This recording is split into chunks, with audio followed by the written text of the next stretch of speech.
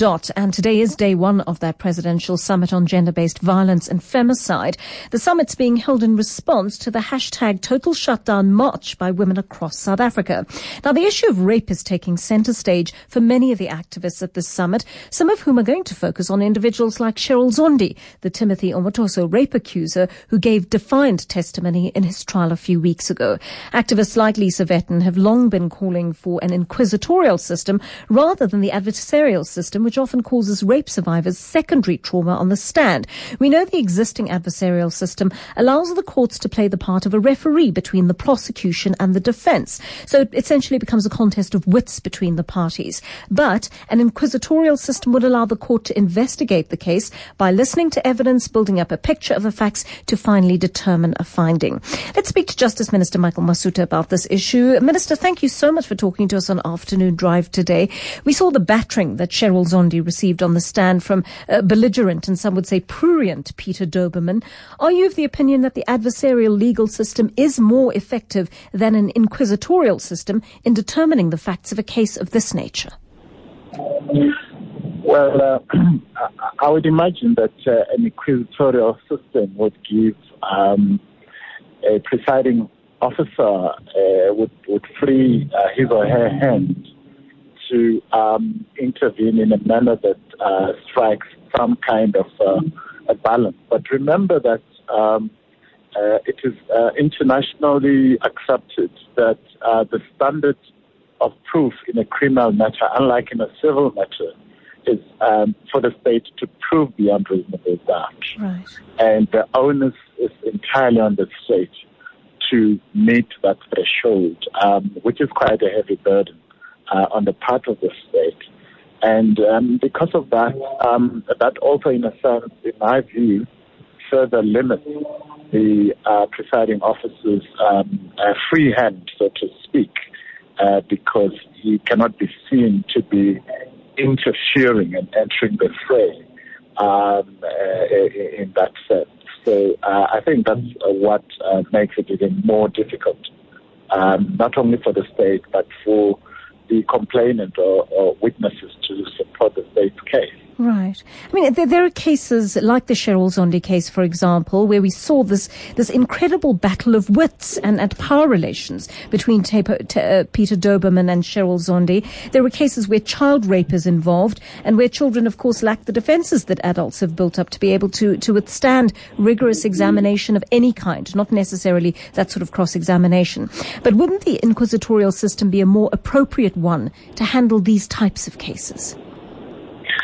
Well, already through the introduction of special federal offences courts, and we've rolled out about, we're at number 75 now, 76 I can't recall, out of the 110 targets. One of the possibilities in this court is to enable witnesses who are not confident to face the accused, the accused, for example, to testify in camera in a separate room where they're not face-to-face with the accused. They're not actually even in the same courtroom as the lawyer of the accused who will be cross-examining. In addition, when it comes to children as well as people with mental disabilities, intermediaries are available who act as facilitators in enabling a child or a mentally disabled person to testify in an environment that is conducive and in a manner that is appropriate for their circumstances.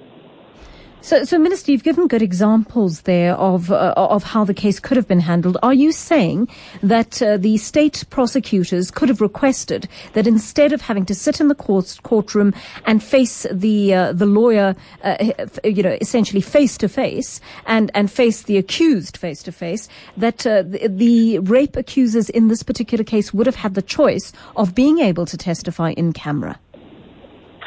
Yes, actually, I have been following in the background. Obviously, I have preferred not to comment on the proceedings whilst they are still current, because as a Minister of Justice, I cannot be seen to be entering the fray. No, sure. I understand that, but what I mean is, in a case like this... What I have inquired is to establish whether the witness was offered those options, and I understand she was, and she opted rather to confront the accused in their eyes as she was testifying, because she preferred it that way. And I must say that she came out quite a strong witness, despite the challenging situation that she had to testify under. But to be fair, Minister, I mean, that wouldn't really, even if they were sitting in separate rooms, this wouldn't necessarily have changed the nature of Peter Doberman's cross-examination or the questions he asked. So the question still comes back to this, and we know that activists, including academics, have approached the justice system. They did this a few years ago. They tried to persuade authorities to switch from an inquisitorial system in cases of to an inquisitorial system in cases of sexual abuse. Do you know why that was turned down? Well, what was turned down? I think I missed something. So academics like Lisa Vetten, for example, told us that a proposal was put forward a few years ago for sexual offences cases to be handled as inquisitorial matters rather than adversarial matters, and that idea was not welcomed by government. Do you know why that was the case? Well, I am not aware of that conversation. I know that the general debate about whether we should introduce an inquisitorial system in South Africa has been a debate for many decades. And for some reason, the country has continued with the current system. If it was brought to you now, if that proposal were brought to you now, Minister, sorry to come in there, how would you feel about it? Well, there is an institution called the Law Review Commission, which is a statutory body headed by a judge. It is the body that is responsible for investigating any new developments in the law and propose new legislative approaches. So indeed, it's something that we should be resuscitating. It's certainly something we can look at in terms of referring to that committee. It does a thorough job, so it takes time to investigate matters and that type of thing. So it's something that can be looked at from that point of view. But Minister, let me indicate that yes. The point to be made also is that the judiciary prefers to set its own norms and standards on how to conduct judicial proceedings. And we as the executive are generally loath of we as the executive or even parliament to interfere with that sort of judicial discretion. And even the training of presiding officers is seen as the exclusive preserve of the judiciary itself. So, for example, we have a training institute for all other legal officers, court officers, etc., except judiciary, who are trained separately through SAJE, which is run by the judiciary itself. Right. So the judiciary generally preserves its space when it comes to determining what norms and standards should prevail in court proceedings. I just want to ask you about this.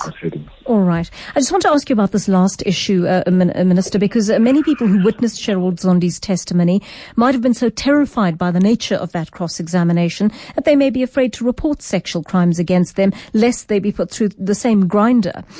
So is it possible perhaps to allow a situation where commercial crimes, for example, could be fought on an adversarial basis, but rape cases and other such sensitive cases could be subjected to inquisitorial processes instead? Well, we have recorded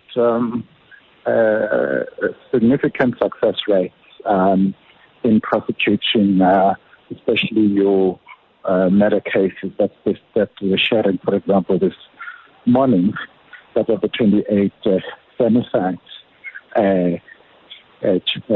prosecutions since the start of this year, I think it was, 27 resulted in successful convictions, for example, which is in the order of something like 96% or so So the system does produce positive outcomes. But at what cost to the survivor, Minister? Accused persons under our system have the right to prosecute their defense in a manner that would maximize the prospect of success for themselves. And it's up to the judiciary to determine whether they have crossed the line or not. And of course, if already you've noticed that the defense is applied for the recusal of the judge because that he's defending in the arena in defense of the complainant, and I suspect it may be something that they might want to take up if they decide to appeal the decision if it goes against them. All right. So it is a very delicate situation. You need to avoid matters being taken on successfully on a technicality on appeal. It is a painful, unfortunately, exercise of having to be made to relive the ordeals that you'd rather, for many people, not have to go through as a necessary step towards achieving justice for the atrocities that you may have suffered. Yes. Unfortunately, that is the reality of the justice system as well. All right. Thank you very much for your insight into that story. That was Minister Michael Masutha, the Justice Minister.